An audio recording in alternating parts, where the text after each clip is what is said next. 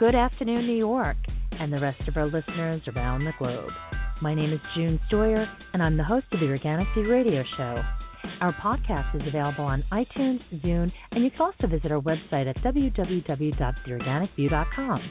If you'd like to be on the show or would like to find out about sponsorship opportunities, please contact us at questions@theorganicview.com. Today's show is sponsored by coronatools.com, the nation's leader in garden and landscaping tools. Listeners of The Organic View can receive 20% off their coronatools.com purchase by using the coupon code ORGVIEW. That's ORGVIEW. For more promotional offers, please visit our website at www.theorganicview.com. And don't forget to check out our contest section. Are GMO pesticides supertoxins? Most educated consumers are opting to buy non-GMO products because of concerns about how GMOs impact their health. On today's show, Dr. Jonathan Latham will be my guest to talk about a new analysis which focuses on the toxicological consequences of GM-BT toxins in food and in the environment. So I'd like to welcome to the show Dr. Jonathan Latham. Good afternoon, and welcome back to the show. Hi, June. Dr. Latham, before we begin, can you share with our listeners a little bit about your work? Sure. So I am the executive director of a nonprofit called the Bioscience Resource Project, and we are, among other things, the publishers of a website called Independent Science News.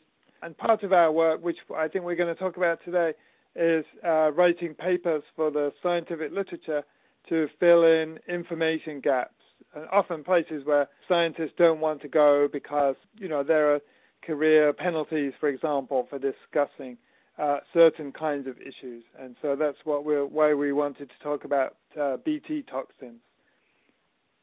Thank you. I'd like to ask you a couple of basic questions just so that some of the folks that are out there that are either new to this subject or don't quite understand some of these terms can have a better understanding of what they are. Could you explain what a GMO is? Sure. So, and normal plant breeding involves the sexual reproduction between species. So pollen and ovules get together, and you can create new varieties that way. And this is just a speeded up version of what nature does already. So genetic engineering is taking lengths of DNA from various organisms, stitching them together to make a genetic unit, if you like, a sort of artificial gene that you hope will function in a new organism that you put it in. And basically you can take DNA from pretty much any organism and put it into pretty much any crop. And basically the way that you do that, once you stitch together your piece of DNA, you put it onto a particle or you put it into a bacterium. There's basically two ways of making genetically engineered plants. So one is to put this DNA onto a particle, and you shoot the particle into a piece of plant tissue that has been kept on a petri dish for a couple of weeks. So once it's been on there for a couple of weeks, it's probably usually a leaf tissue, that it becomes receptive to regeneration, and what it can do is take up the DNA that you shoot in on the particle, and the particle is basically damaged DNA on its way through the leaf tissue. It's basically damaged the DNA, and the DNA of the plant, the host plant, has to repair itself. And so it takes any DNA that it can find, and you've just supplied some on a particle, and so it will take that DNA and it will repair the injury to the chromosome.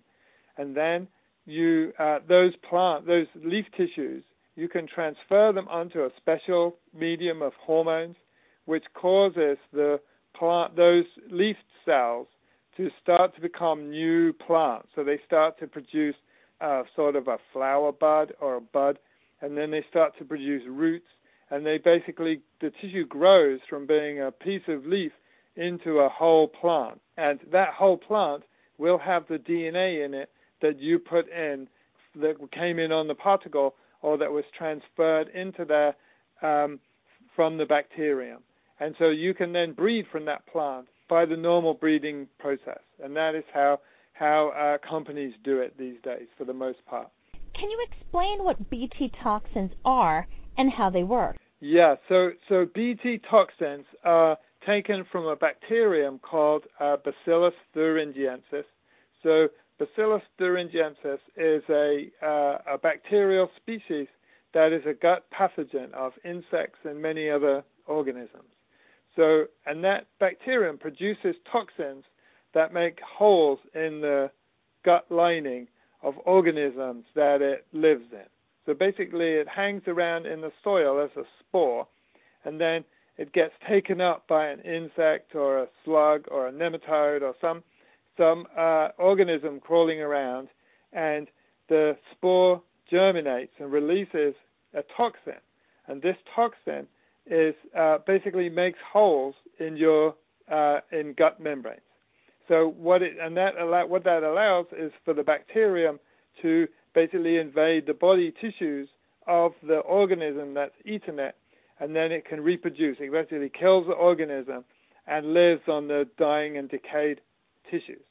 So the protein itself, so the toxin itself, is actually a protein. So it's quite unusual. So most toxins in the world and synthetic pesticides, for example, they are all small molecules, small soluble molecules, like things like chlorpyrifos or DDT. These are small synthetic chemicals that can be made in a vat. But Bt toxins are proteins that cannot be made except by living organisms. And so, but what that means is that they're very useful for making genetically engineered crops, because as you probably know, DNA makes RNA makes protein. That means if you can find the piece of DNA that encodes those proteins, you can cause the genetically engineered plant. So you've basically changed it in the way that I was suggesting earlier. You can basically insert that DNA, and the plant will start to produce the proteinaceous toxin. And this protein toxin, when it's expressed in the leaves and the corn tissues or the roots or whatever plant tissue it's in, it will kill insect pests or other pests that eat that tissue. Thank you. In regards to some of the health issues that many people are experiencing pertaining to gut health, do you think that it's possible that consumption of any type of product that contains genetically modified ingredients is contributing to issues in the human gut, which is making that particular food indigestible or creating other issues such as fatigue or other health-related issues? I do think it's possible. I don't think our research proves it, but what our analysis essentially does is make it more possible, or makes it more possible to understand what would be a theoretical mechanism by which these toxins could affect the human gut or membranes that exist in the human body. So what our research has shown is that if you take these GMO toxins and you express them in transgenic plants, so in a crop plant like a corn or a soybean, what those proteins are different from the naturally occurring toxins that exist in nature, the Bacillus thuringiensis bacterium makes itself. So the big story that the biotech industry likes to share about these pesticides is that, everybody knows that these are, or many people know, informed people know that GMO crops, many of them are producing a pesticide, and that pesticide is the Bt toxin, the protein that I was just talking about. But what the industry says is that these proteins are natural, and the natural toxicological limitations of those proteins mean that those proteins cannot cause any harm to people. Now, that may be true for the naturally occurring proteins, although there's some evidence that it's not true. But we can go into that separately. But even if it was true for the naturally occurring molecules, we can still ask the question, is it also true for the proteins that the companies like Monsanto and Syngenta and Dow have put into these the GMO crops, right? And so we decided to look at the differences between naturally occurring and GMO toxins, and we found there were a lot of differences. And what those differences appear to do, and in some cases there's excellent evidence that they do actually do this, is those differences have allowed protein toxins, which have a very narrow host range, to actually become protein toxins with a broad host range. So basically the whole safety premise of these toxins is putting them into, basically if you put GMO toxins into a crop, then you're basically eating a pesticide, right? So if you're eating a pesticide, the EPA wants to know, or they certainly ought to know, whether that pesticide is safe for people to eat or not. Because ordinarily, the presumption about pesticides is that they're not safe. You shouldn't actually be eating any of them. Some of them are not safe at any dose. And so what the companies have been arguing this whole time is that the proteins they put into these plants are just the same as the natural ones, and the natural ones have a limited host range. And what our research shows is that what in many cases the companies have done is they've taken off the parts of those proteins that actually limit their host range. So essentially it's like having a sheath on a sword. So you have a toxin, for example, that is in a sense as dangerous as a sword, right? It basically will kill any cell that it comes in contact with, or will damage any membrane that it comes into contact with. So that is if you remember, that is the mode of action of these toxins, is to make holes in membranes, right? If you make a hole in the membrane of any cell, that cell becomes compromised and may well die as a consequence of that. And if you make 4 or 40 holes in them, it will definitely die. And so that is how these toxins work. And so in order for them not to make holes in the wrong place, for example, imagine the bacterium, it produces these toxins, but it doesn't want to have holes made in its own membranes. So that is why the bacterium stores the toxin as a crystal, right? They're called also, their other name is cryoproteins, and they're crystals. They're very unusual protein crystals. But the versions expressed in the GMO plants are not crystals, right? So the toxicological difference here is that you have a molecule that makes holes in proteins.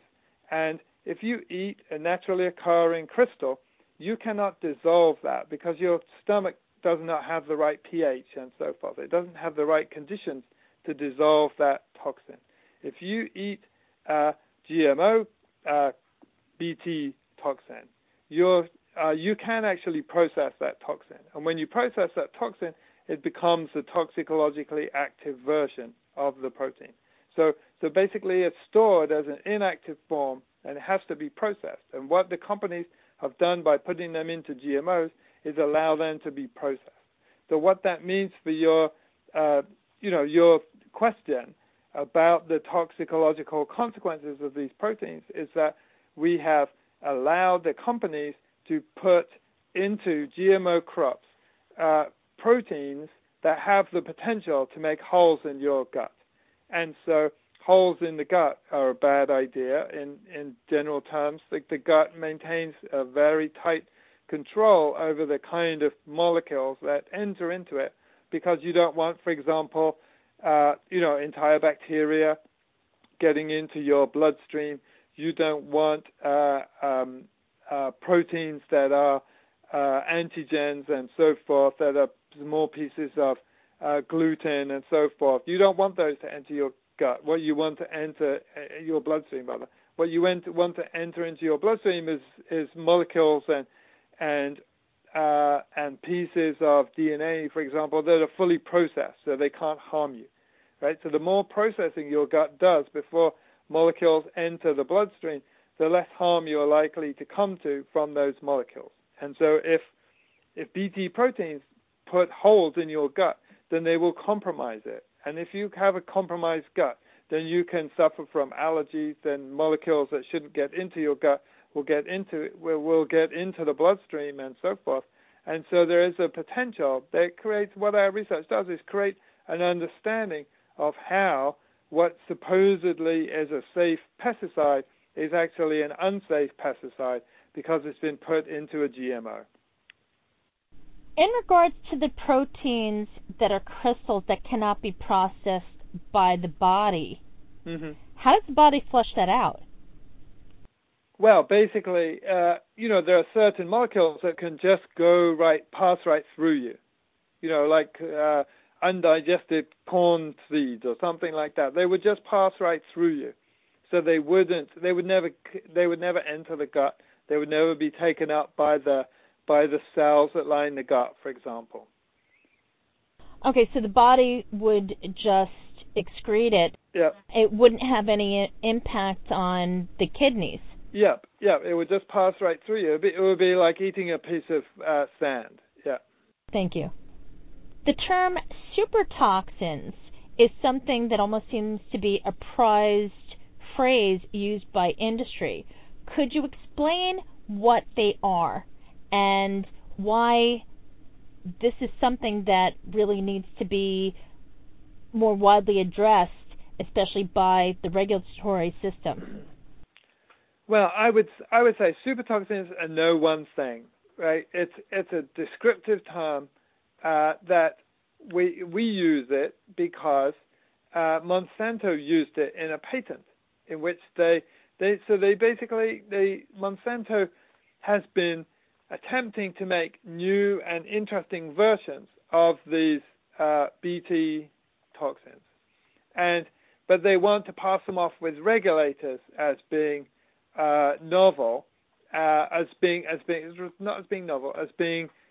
essentially the same as the wild versions, the natural versions of these proteins.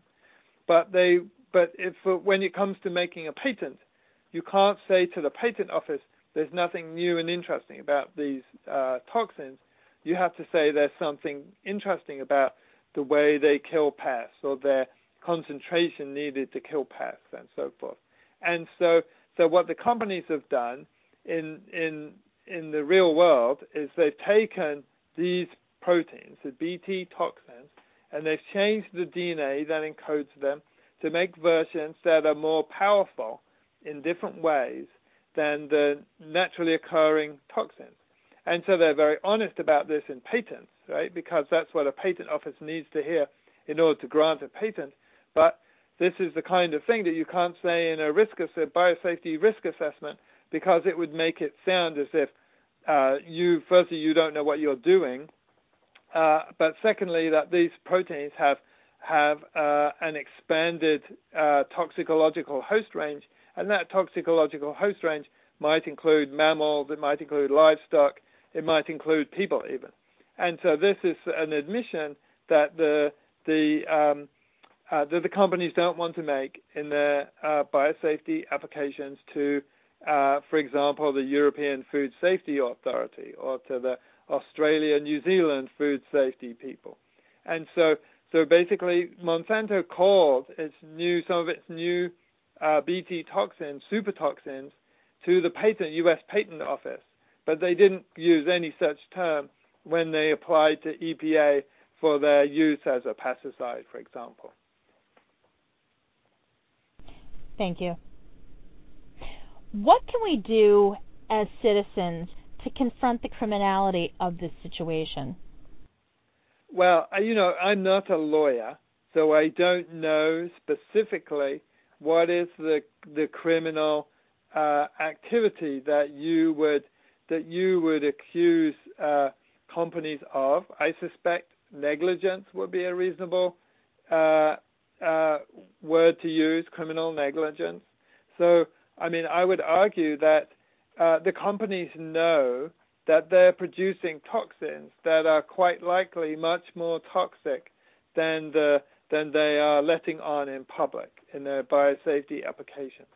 And so what they have to, I would guess that is criminally negligent behavior, but I don't actually know that from a lawyerly perspective.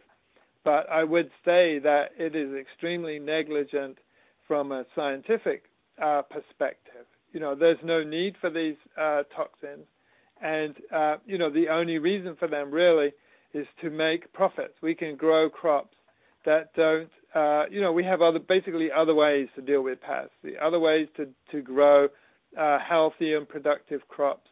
We have other agricultural systems that can deal with these problems.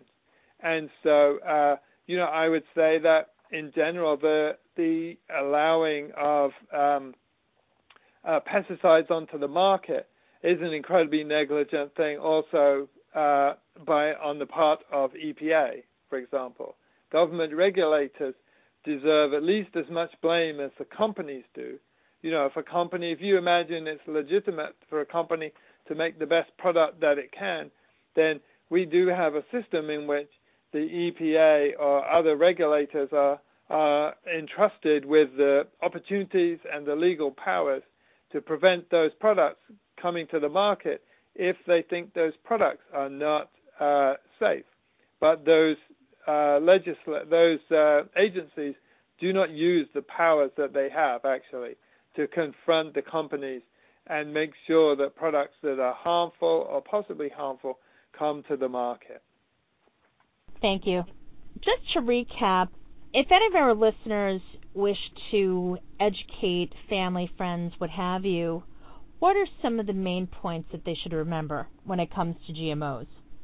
Well, in the case of BT GMOs, these proteins are not natural, right? So the big story that the companies like to share is that the proteins that they put into, the pesticides they put into GMO crops are natural. And what we show in this paper is that there's no reasonable way to argue that these are natural proteins. They are so wildly different from the naturally occurring versions that calling them natural is completely unreasonable. And so, that is in a sense is a safety claim. Right? That's a safety claim that the companies are making, that essentially they don't need much regulation. So, but in terms of GMOs in general, the safety issues of GMOs are in general that they contain a lot of synthetic pesticides, that they encourage the use of synthetic pesticides, and that they also have health and safety issues all of their own. And I would say that this BT issue is a potentially very, very major public health concern. Dr. Latham, I just want to say thank you so much for taking the time to be on the show. Could you just take a moment and share your website with our listeners so that if they care to donate to support your research, they can do so? Yes, you're welcome, June. So, yes, we have a website called www.independentsciencenews.org. So that's INDEPENDENT science SCIENCENEWS.org. So you can find that website quite easily online by searching those letters.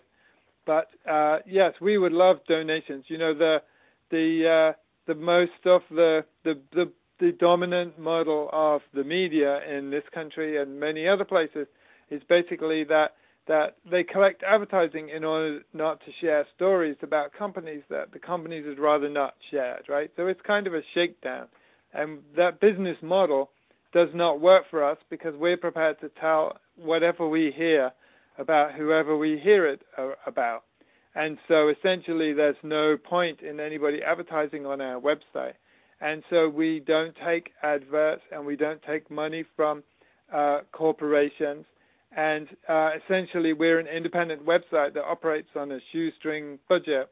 But I hope, I like to think that we bring some of the most interesting and amazing stories that are on the whole internet. and so we would really welcome reader support. It really makes a huge difference. Firstly, for us to morally know that people actually support what we do, but secondly, that there are expenses with hosting a website. And even though our budget is just a few $1,000s a year, we could even do better with more money. And so we would really appreciate that. And in the past, readers have cited your name, June, when they've given us donations, and we really appreciate that. Well, it means a lot to me, especially since the Organic View has been around for over 10 years now, and we have a global audience of over 3 million listeners. And quite like you, we're very particular about any support that we do receive, and our job is to truly educate the public. So thank you so much for all of the work that you're doing. I know that it's a lot of work. It's very tough work to do, but it's so incredibly important to our own existence. So thank you once again, and I sincerely hope that you do come back when you have more research to share with the listeners. Oh, we soon will. Thanks very much, June. You're very welcome. And folks, please check out the companion article, which will appear on theorganicview.com, which will also provide the link to Dr. Latham's website and also a place where you can make a donation. Thank you for tuning in. This has been June Stoyer with the Organic View Radio Show. Have a great afternoon.